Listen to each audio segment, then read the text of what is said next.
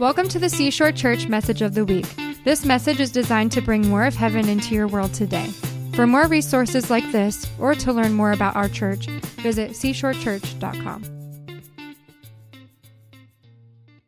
What we're going to talk about for the next few months is some spiritual warfare stuff, and not in a spooky way or a mysterious way. We really want to debunk the mystery of spiritual warfare and what it means to be actually the kingdom of God, to debunk the mystery of the kingdom of God. So I'm going to start actually with two words that, I've got way too much stuff here.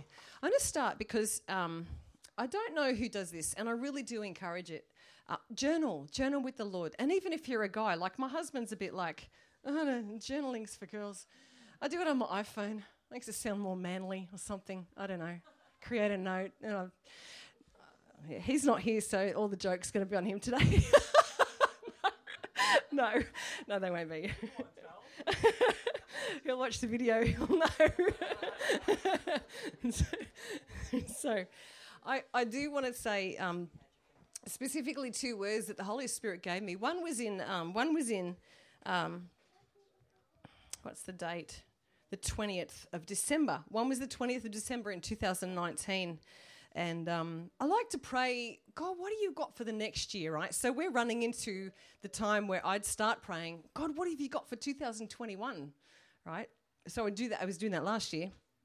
And in December 20, which is, coming up to 10 days out from the new year, he really said this to me about a few things. He said a few things. This particular one, I've shared it before, so I know some of you've heard this, but I know there's people here that haven't. But he said this, just on 2020 vision, like spiritual seeing, not like 2020 vision that we make these nice little cliche things about, 2020 vision, got a vision for my life. No, I mean, seeing in the spirit, real seeing, in, like the things that God wants us to be seeing, and we put aside the flesh side of who we are. So we really, 2020 vision now becomes a spiritual seeing in the Lord, and versus happy, clappy, hype, rhetoric, that stuff, right? This is what he was saying. These two words. The first one is, I am going to explode the church in this next coming year. I giggle, and I'll tell you why in a minute. I'm going to explode the church in this next coming year, both for good and for bad. People will have to side with truth or the evil lies that are being perpetrated daily. This is to the church, by the way. I just thought it was to our church. And I was like, oh my gosh, this is really for the church. He said this will be very disillusioning for those inside and outside of the church. Put aside the distractions. That's it. Real short word, right? Real short word. I'm going to read it again. I'm going to explode the church in this next coming year, both for good and for bad. People will have to side with truth or the evil lies that are being perpetrated daily. This will be very disillusioning for those who are inside and those who are outside of the church. Put aside distractions. And I actually, at first when I got this word, it came with another word that some of the worship team know, because God had been saying to me, for weeks, are you ready? Are you ready? Are you ready? And I'm like, of course I'm ready. What for though? You have those kind of conversations. And so when he gave me the word, I'm going to explode in the church, I really just thought, he's going to grow Seashore Church. Yeah. Right? And so, of course, I'm excited about that. But then I read this just a few months ago and went, I received that word and got it so wrong. Because really what he meant was he has flipped the whole of the world on its side with, COVID has. And so God then, what he's using, what the enemy uses for evil, God's going to change and use it all for his good. And he has used it to flip the church on its side. And so the church now has had to strip away all the things that it wrongly looked to and depended on to do church, whether it was what we view as success or what we view, anything. I could point a stick at 100 things, and that's not the purpose today. But it was really to strip away all those things. And so it's the going to have to choose between truth and the lies that are perpetrated daily, this word, the lies that are perpetrated daily into our homes through media, social media, conversations with people. And God wants, and the last sentence, put aside distractions. So Smith Wigglesworth, right around the World War II time, there's a story of him and another man, whose name is Martin Lloyd-Jones, who was really a young man. Smith was more in his elder years, but Martin Lloyd-Jones, as a younger man, was like invited to begin sort of like a mentoring relationship with Smith Wigglesworth. An amazing opportunity. He turns up to Smith Wigglesworth home with a newspaper, which, as you do, we turn up with our iPhones, they would turn up with a newspaper. It was quite normal. And so Smith Wigglesworth wouldn't let him in the house. He's knocking on the door. And no one was answering, but Martin Lloyd-Jones, the young 20-year-old, something, maybe he's 23, standing on the outside and could hear Smith talking to someone on the inside saying, "No, I'm not going to open the door." So he's knocking. He's like, "I don't really know what to do. They invited me. I can hear them, but now they won't let me into the house." And he persisted, something about faith, right? We've really got to persist. So he persisted and knocked again. And finally, he hears from the other side, Smith Wigglesworth is like, "You can't come in here with that." Martin Lloyd-Jones does not know what is going on. He's like, "What?" And Smith finally said, "The newspaper. It's propaganda. And I'll not allow any of those lies into my home. Only the word of God can come in here." Amen, right? Who said that? Say it louder, right? Amen, amen. Only the word of God can come in here to my house. And there's really something to that. When I heard that story, I just went, oh my gosh, we put aside the distractions, right? We allow so much of the wrong stuff to feed us. And really, Mark 4:24 is a scripture that we were using on Friday night, teaching about spiritual warfare. It is pay close attention. Because whatever you pay close attention to what you're paying attention to. Because whatever you pay attention to, that is what you will get more of into your life, right? And so with the measure you use, it'll be measured to you. And so what you are giving yourself to, your heart's thinking, your mind, heart, gut, it's all connected. We don't separate any of this. The whole part of who we are, it's our soul. It thinks and it's like it feeds on whatever we feed it. There's appetites that this thing, like we have a physical appetite and we survive because we feed our physical body food. But our spiritual and our soul also have appetites. And we feed our soul way too much distraction. That's why Smith Wigglesworth has got that newspaper, which is their version of propaganda. Ours can just be CNN and social media and whatever, you know. And so that's not coming into my house. I was like, that was so great, because he's like, he would not let this young man into his house, just even carrying it. The young man, Martin Lloyd-Jones, was probably not even going to read it necessarily, but he just had it because they were in England and that's, you know, they would very proper and you were a gentleman. And literally, if you knew what the news and you carried it and you showed that you carried it and you showed that you knew that you had it, it was the one way to show people that you were a proper gentleman in England. It was like part of culture. So Smith was like, "That's not coming in here." So Martin Lloyd-Jones had to hide the newspaper under a shrub and then go back, knock on the door, and he was let in. And they just had a prayer meeting then together. And so what happened was Martin Lloyd-Jones was like invited for tea or, you know, tea brunch, had a cup of tea, and Smith Wigglesworth just goes, "Okay, well, let's not pray now." And Smith Wigglesworth took him to the lounge room or the living room, sat down and just read the word and prayed for 30 minutes and then said something to him and then went right back to praying and reading the word. And Martin Lloyd-Jones was then shown the door. And he walked away and picked up his newspaper and walked away going, "That was odd. What just happened?" It was like a bit of a mindset change, because he'd visited this hero of the faith who'd just been invited into this mentoring relationship with, right? And the whole meeting started awkward because he was told to leave his newspaper at the door. And that was like, why? And then he's like trying to figure out, it's propaganda, lies, okay.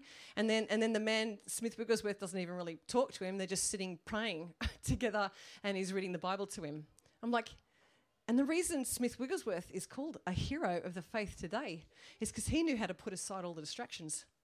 He put aside all of the distractions. He knew what was vital and what was most important. It was the word of God. It was seeking God, his kingdom. And that's what I'm talking about today, is seeking the kingdom. And so put aside the distractions. Sometimes I don't know where my phone ended up, which is not good because I do need to know what the time is. Can someone tell me? 11:30. Someone better stop me. Say, hey, it's 12. Throw something at me. So a heavy Bible. Just don't go for the head. You might have to pray for me, raise me from the dead or something. So Smith Wigglesworth is amazing. So he's a giant of the faith. He put aside the distractions. Here's the other word. I'm just going to get to the other word real quick before I jump into the scripture. And some of you know this word as well. I put this one on social media. And someone goes, that's not biblical. I went, it is if you read a lot of your Bible. So literally. So I was like, all the things that he said weren't biblical. I was like, actually, I didn't ream this person on scripture on Facebook, but I was like, oh my gosh, he really doesn't read the Bible. So be careful of that, right? Be careful. Don't come under people's accusations at all. An accusation is thrown at you from the enemy. Just don't fear them, no matter what it is. So anyway, this was January 20, literally a month later, January 20 in 2020. And this was at midnight. I was actually going to sleep and the Lord really woke me up and he goes, get your phone. So I got the note out and I stuck it in my notes and then had to rewrite it in my journal. So it's not to the weak I give my kingdom. That's the thing the person told me I was being unscriptural about. It's not to the spiritually weak I give my kingdom, but to those spiritually strong in me. A man can be mentally and physically strong and up for any task, but in the spiritual, with this self-dependence, he is weak and unfit to serve in my kingdom. Is that hitting? Should I read that part? Oh, I'm going to read it again. It is not to the weak I give my kingdom, but to those spiritually strong in me. A man can be mentally and physically strong and up for any task, but in the spiritual, with this kind of self-dependence, he is weak and unfit to serve in my kingdom. And what that is if I come into, I run a church, I preach. If I was to stand in front of you on my own strength and my own confidence and think that this is about me and start going into that place of pride and vainglory and standing up here trying to put on display who I am, intelligence or whatever, right? That's what God here is calling spiritual weakness, right? And so he does not give his kingdom to people who stand in their own strength and just think that they've got something to say and can minister outside of what he's wanting us to do and say and be and minister from, right? And so the next part is to this, because he goes, are you listening to me? It's midnight, okay? So it's like a bit of like shake awake. Are you listening to me? What happens when someone is unfit for service in the army, like the US military? What happens? Who said that? Yeah, right. So discharge, exactly. Unfit for service in the American military, and you'll be booted out. And not kindly. It's kind of public, right? Well, God was saying this. What happens when someone is unfit for service in the army? They are discharged without hesitation because they are a liability. And this is what Holy Spirit said. But in the spirit realm, it's much worse. This is where the leaven that spoils the whole batch comes into the church. So the leaven that spoils the batch is hypocrisy. It's hypocrisy if I stand here in my own strength and think that I have something to give you and something to minister out of me or myself and my strength and my self-dependence and my self-confidence. That is a hypocritical.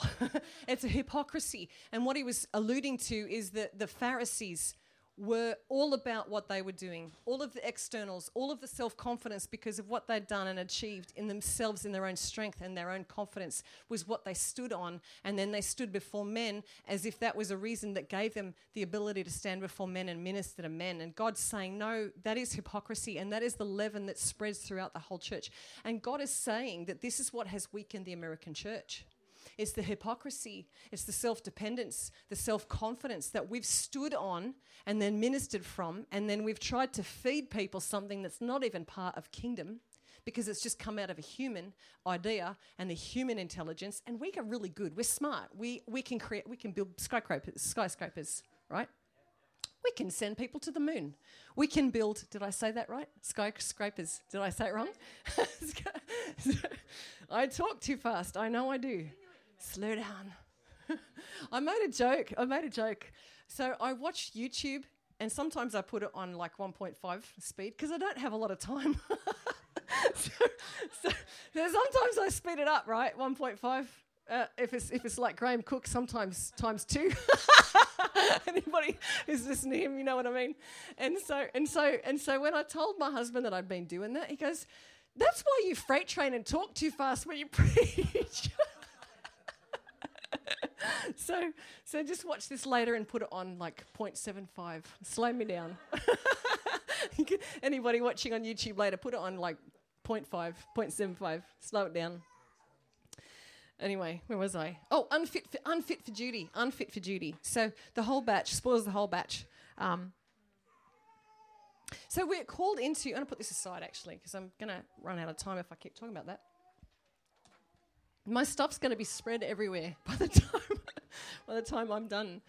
So the kingdom of God is talked about in Scripture. Jesus talks about the kingdom of God more than any other topic. I know that a lot of you have been told that he talks about money a lot more, as if it's the thing he talks about most. He does not. He talks about the kingdom of God more than any other topic. So never say that. Never say Jesus talked about money more than anything else, because he did not, right? And let's drop that.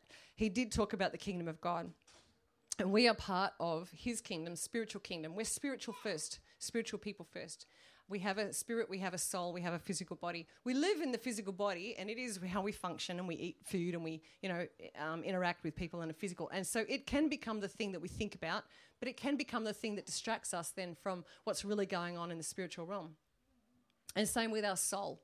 So I'm going to talk today a little bit about our soul and how that can, what we can do to really start becoming people who understand what it means to be people who walk in the kingdom of God. So the kingdom of God is just this, very simply, it's just the rule and reign of Christ Jesus. Wherever his government is set up, there is the kingdom of God. So my heart, my home, my family, our church, any church that's really preaching Jesus Christ and where he is Lord, because there are some churches where he's not really honoured really as the first and vital and Lord. And that's what I think he's doing through COVID. He's really flipping that and stripping back people's faith to a place where there's just real authentic trust in him, because the gospel works, right? The gospel works. And so he's just stripping away so much of the church and so much of our own internal thinking, but even churches, how they function and what has been done for decades that might have seen great growth and might have seen some success or a measure of success, but not really the success he wants to bring in people's hearts. And so the kingdom of God is just the place where God's government is set up and Jesus Christ is Lord, and his rulership is clear, it's evident. His peace is evident. His righteousness and his justice and his mercy is the things that people are really pursuing and operating under. That's the kingdom of God. So Jesus came. You can read through the 4 Gospels and they'll say the kingdom of God has come near.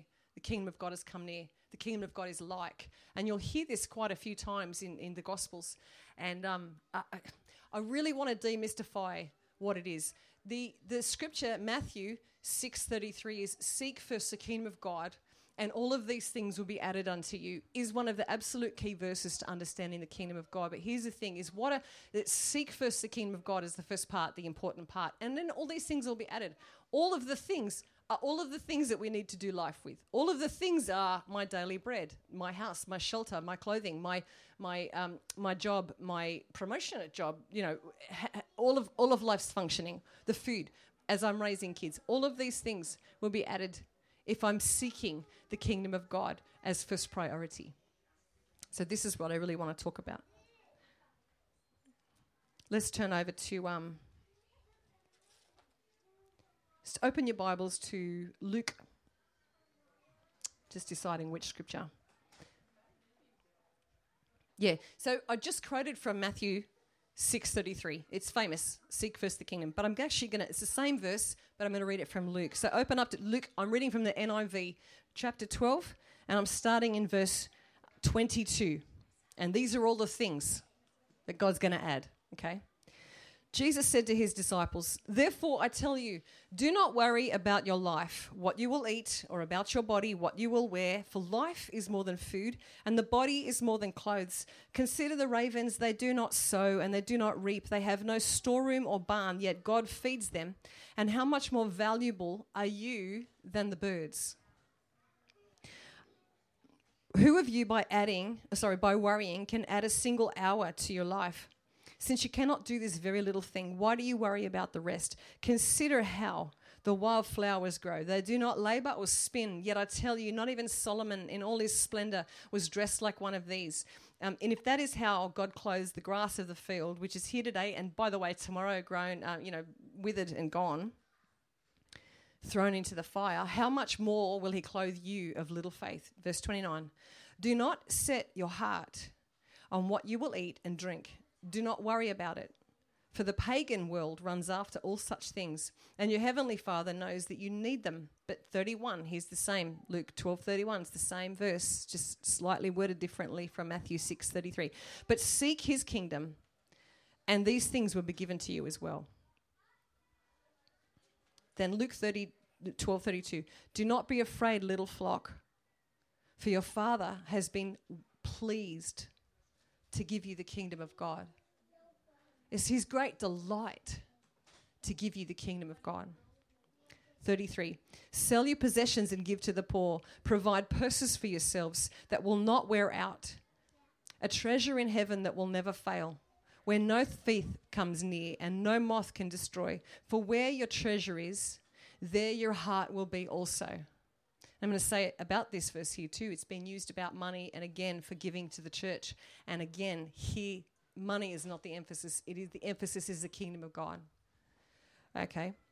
I'm going to read it from 31. "Seek his kingdom, and all these things will be given to you. Do not be afraid. Your Father has been pleased to give you the kingdom. Sell your possessions and give to the poor. Provide purses for yourselves that will not wear out, a treasure in heaven that will never fail." Like heavenly treasure will never fail.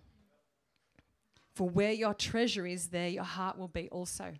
So this is the couple of things that I wanted to just talk about. The word seek in the Greek is zeta or zeata. It just means just pursue, like pursue the kingdom with everything you are. Like let your heart and your emotions and everything, set your direction at pursuing the Lord. Devote yourself to him. It's simple. But what I found this week and then cried about, because God's just good, there's a Hebrew understanding of the word, what it meant to be. In the Hebrew understanding, to seek the Lord meant to worship him. So when you read seek his kingdom, which actually is saying seek, like worship the Lord as your first thing, because it is the first priority of the kingdom of heaven, the first priority of our lives. Even why Adam was created and set in the garden, which was a type of temple, right? He was set in the middle as God's priest who was just going to bring worship up to God in the garden. It was for worship that we were created and to enjoy God forever, right? And to find out this week that word, the Zeata word, I'm probably butchering Greek again, but to find out that this week that's what the word really, the deeper meaning from the Hebrew understanding, because Jesus would draw from the Hebrew understanding in all of his speaking, right? To worship God as the first thing. And then all of these things in your life will be added. Everything else will work out. It kind of really simplifies what it really means to seek the kingdom of God. So if we understand that the kingdom of God is everywhere where the rulership of Jesus Christ is set up, so over my own heart then, and then if I just, with everything I am, set my heart to be a worshipper. And now worship, we've just spent time here worshiping in the singing part and the corporate singing part. That's one part of worship. But do you know worship also includes your daily obedience? Like just your ability to get up and sit with him and go, oh, you're here again, God. That's worship. As we pray, as we just talk to him and conduct our way, That's also worship. The Hebrew word to cultivate the garden, because Adam was to cultivate the garden, he got booted out, then he had to really go work and cultivate, really work hard. That same word also means worship. So even in our cultivating and our work, and like even as you go to work, you carry the Lord with you, and as you carry the Lord with you and you give your emotions over to him and your heart's attention to him, that is worship as well. So in our carrying him and being really open to remembering who he is, and that he's with us in every moment, capturing and setting our hearts to remember him in every moment, is the way we seek the kingdom. So I hope that's made what seeking the kingdom is about really simple. I'm really trying to demystify what the kingdom of God is. The kingdom of God is the rulership of Jesus Christ. I've decided he is here's the thing, right? People know him as Saviour. I'm saved. Now I have a habit of going to church, but not much of their life changes. Versus I'm saved and he is my Lord. So now lordship is in my heart and my whole life is yielded over, and now he owns everything about me. I will now live my whole life fully devoted to him. There's a great difference between just knowing him as Saviour, eternal destiny, secure, and having a habit of going to church and doing all the things, right? External works, versus the absolute lordship where there is high honour of your heart. Because that's the place of freedom. You just brilliantly spoke about freedom off the back of worship there. The place of freedom for the believer is when we've made him Lord. And people don't understand. It's opposite to the way the world thinks. Well, if I make him Lord, then I'm really not. Subconsciously, people think like that, right? And that's the whole point, though. Jesus is like, yeah, you're not. I am. So yield, surrender. And then you'll be in the place of complete freedom and operate in a place of wholeness and healing in me, right? So seek first is Luke 12:31. Seek first his kingdom and all of these things will be given to you as well. Just because of time, I don't want to go into a ton of things about all of the things given. I'll tell 2 quick stories of all these things given. I moved to America with 1 suitcase.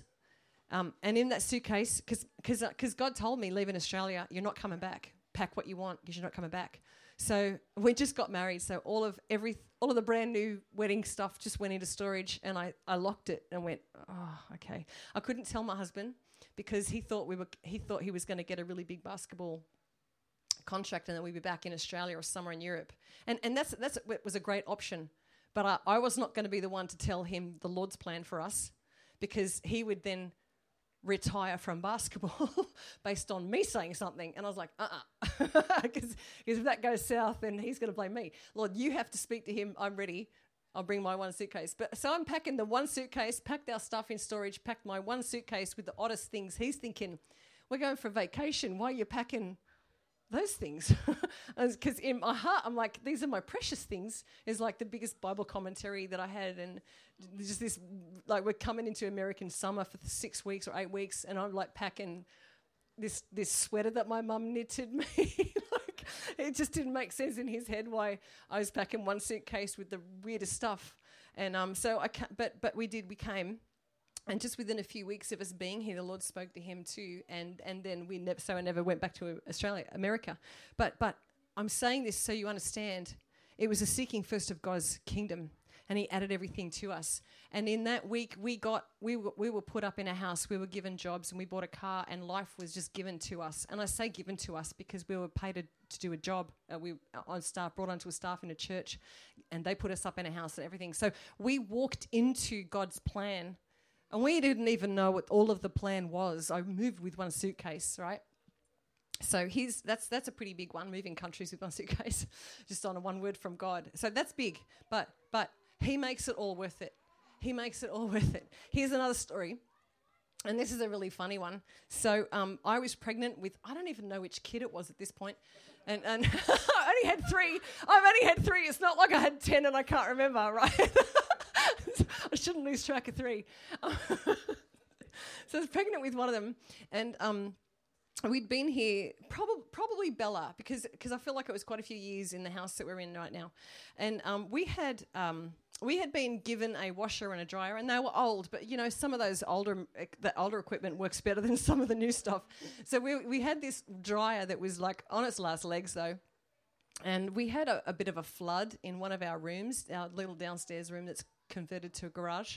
It was a garage, and we had a bit of a flood, and the laundry was back behind that, and our washer and dryer were getting moved out so that the walls could be stripped down because the walls were falling off because they'd been melted. The water had affected everything, so it had to be stripped back to just the studs so we could start again. But we dragged out this washer and dryer that we'd been given, so it's not ungrateful. I wasn't ungrateful when I prayed this, but at the same time I'd had enough, and we had no money to really even fix a lot of the stuff, right? But I was helping. I'm big and pregnant. I'm trying to like help out, move a big dryer and washer, which I don't recommend. But we wheeled them out, and I kind of went to the Lord. Clayton didn't hear this either. I went to the Lord. I don't want to put these junky things back in there. I want new ones. And then went, why don't I just pray? And then 2 days later, a brand new washing machine and a brand new dryer turned up. I didn't tell my husband. It's not like I told someone who had the money to come do it. Someone just turned up and went, I just got these for you. Is this okay? I went, of course it's okay. No, it's not okay. No. So what I'm saying this, I want you to understand it really is, we can trust God with the things. And even like that was a bit of a frustration that I had these beat up old things and kids in diapers and nappies and lots of clothes that you have to wash when you've got little kids. And so God wants to meet those needs for us. And it's the seeking of his kingdom. When he really knows you live dependent on him, this is the dependence on him, the seeking his kingdom, the decision to live really dependent on him. And he does meet every single need. And he's good, right? Even if we're on our way to living dependent or on our way to really prioritizing, he still is so graceful along the way and so good along the way, right? It's not like if you're not living there, you're not going to receive those things. It's the decision of your heart to go, the decision of your heart to go, I'm going to live fully dependent on this one, Jesus Christ. And he's worth it, and the gospel works. His word works. Where is my Bible? Like this thing is the only thing that Smith Wigglesworth would let in his house. Because this is the thing that works. The only thing that works. Anyway, another Bible verse. Back to 12, verse 32. Same, right where we were. Don't be afraid, little flock, for your Father has been pleased to give you the kingdom. If you look around some of the words, like because I'm a geeky, so I do look around all the languages and stuff. So it's God's great delight to give the kingdom to us. It's God's great delight to put a new washer and dryer in my broken down stuff. It's God's great delight to meet our needs. Because I know there's parents here, you understand the minute you have your own child, like what wouldn't you do for that child? If your child comes running to you for a hug, aren't you like hugging that child back even bigger than what their little hug is? And you're like, oh, come here, big embrace. That's the Father with us, right? And so he is well pleased to give us the kingdom. See, Adam and Eve lost the kingdom. I'm not trying to go there right now. Oh, thank you. Adam and Eve lost it, right? But from the beginning, God said to Satan, "You're going to eat dust of the earth." He goes, and by the way, soon one is coming who'll tread on your head, stomp. You'll bruise his heel a little bit, but you are dust eater. Interesting. We came from dust, huh? So he comes to steal, kill, and destroy the dust, us. Right, so we've got to understand who we are. I'm not trying to talk about that right now, but well pleased to give you the kingdom. So Jesus, what he did by living every day that he breathed as a man, in the flesh, was an absolute affront to the enemy's kingdom. Every single devil and demon knew he was God, because they'd scream sometimes, "We don't want you here. Why are you here disturbing my peaceful control of humanity?" Right? Demons. So they all knew who he was. But the moment he died on the cross and rose again, took the keys back from the devil, he turned around and gave it to us. He gave back what the devil stole from Adam through lies and through deceit. right? Gave it right back. And the Father has been well pleased. His great delight is to give us the kingdom. So now I'm just going to move on to verse 33, chapter 12, verse 33. Sell your possessions and give to the poor. Provide purses for yourselves that will not wear out, a treasure in heaven that will not fail. No thief comes near and no moth can destroy. For where your treasure is, there your heart will be also. And here's really what I wanted to talk about with regard to what the kingdom is and how we really become people who understand how to operate in it, access it, share it around. Okay? Treasure, the word treasure there, the Greek is theosori or theosorai, where we get the word that we use for thesaurus, which we know a thesaurus and a dictionary go hand in hand. It's a book full of words and phrases and explanations, and so we can use language. So where your treasure is, there your heart will be also. So understand this. Our thoughts, our belief system, this is what this is relating to. Everything that we believe, everything then, because the Bible says that out of the mouth, the heart speaks. Everything that we are saying, again, it's all about language, right? This is the kingdom operates because it's a speech-activated kingdom. God in the beginning said, let there be light. And then he handed it over to Adam and said, now, Adam, you name all the animals. It's a speech-activated kingdom, but we do the same thing. Here's the thing. So Jesus, we know, is the Logos. From John 1:1 is the word of God. The word Logos, God. Logos meaning he is the word, and he existed from the beginning. You can open it. It's all right. She's like, it's making too much noise. I'm eating chocolate while she's preaching. Can I even do that? Yes, you can do that. As long as you share. Share that chocolate. So here's my prop, right? And this is what I love. Logos comes from the word Lego. Where this company got their name from? Building blocks. The word logos, which is Jesus, the word, comes from Lego, building blocks. And so this is what it looks like inside my heart, inside the internal part of who we are. My belief system looks like assembled blocks.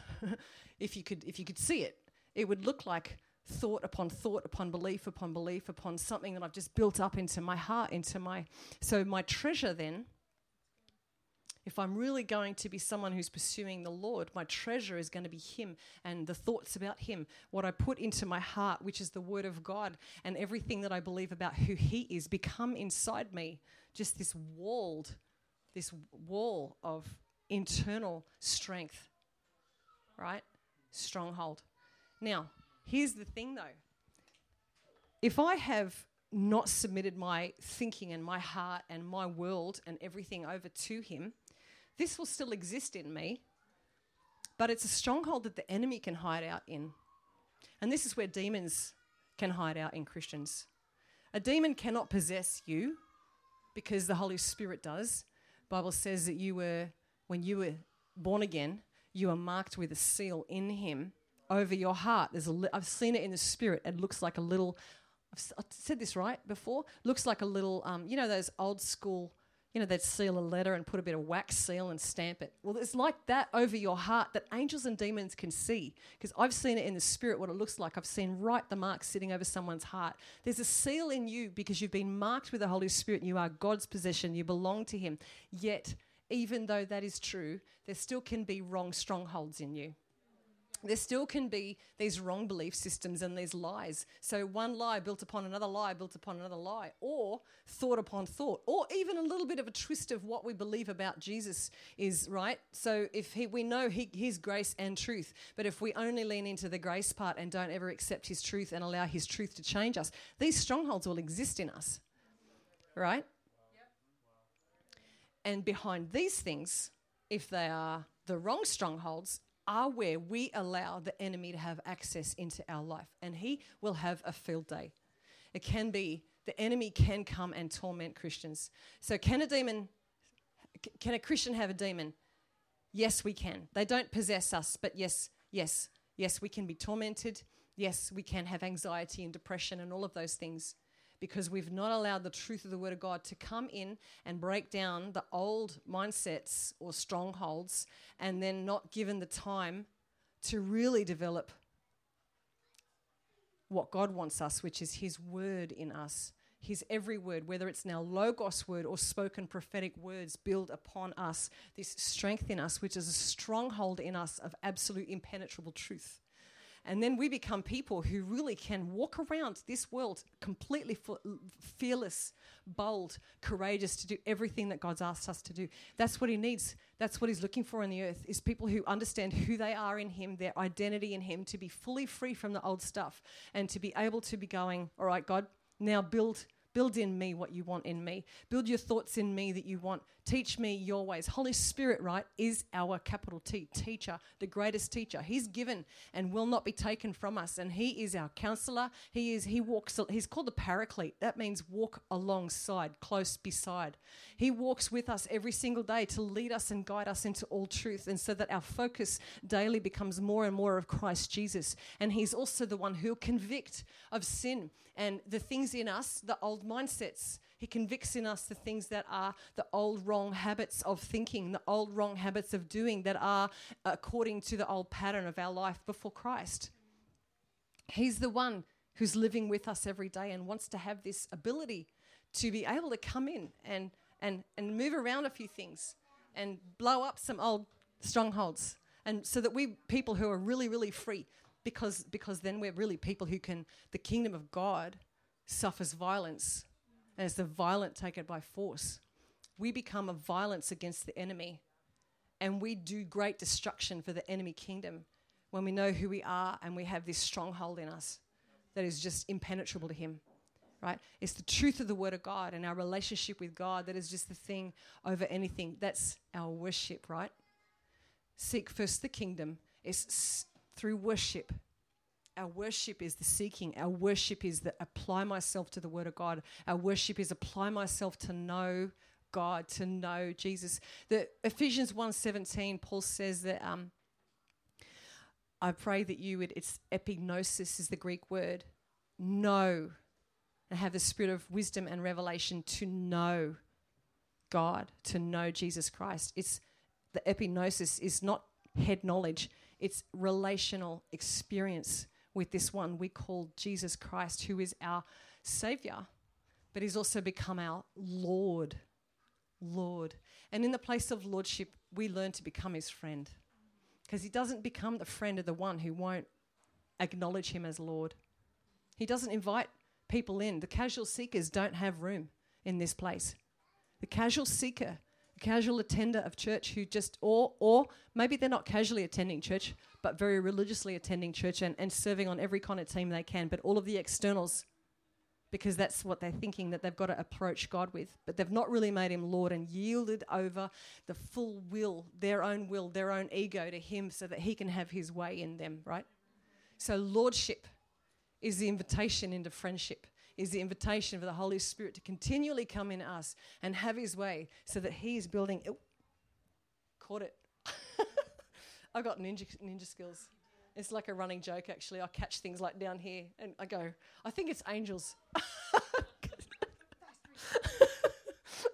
One time I caught a, on one of those old school trains, and they had those.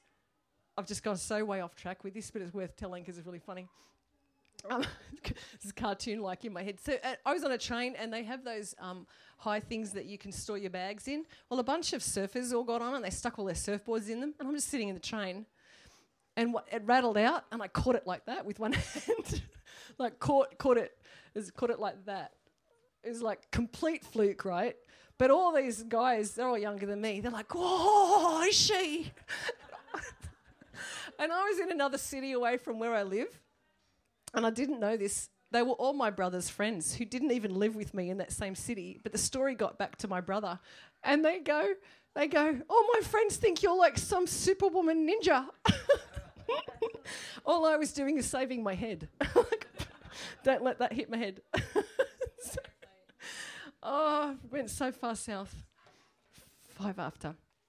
Okay, so thesaurus is the treasure. Remember this. I will just read that scripture again if I can. For where your treasure is, there your heart will be also. The beginning I gave that word about put aside all the distractions. The distractions are the wrong treasure. The distractions are the things that we build in our heart or allow to be built in our heart that really distract us from Him, who is the greatest of all treasures, right? And so the treasure, if we just set our heart and intention our heart to pursue the Lord with everything we have and really allow Him to be Lord, then there's incredible reciprocal invitation into intimacy and friendship with Him. And that was what we were created for. He doesn't make it hard for us. We make it hard because we don't want to yield and we don't want to give up things that we would like. And we don't, sometimes there's a little bit of idolatry can be going on. Sometimes my phone, wherever it is, it can be just my phone, right? Wrong amount, more time given to social media instead of just being able to draw away with the Lord and just go, what is it you want to say to me right now? Because I'm sick of listening to Facebook, right? Let's pray. Thank you for joining us today. For more resources like this or to find information about our weekly services, visit seashorechurch.com.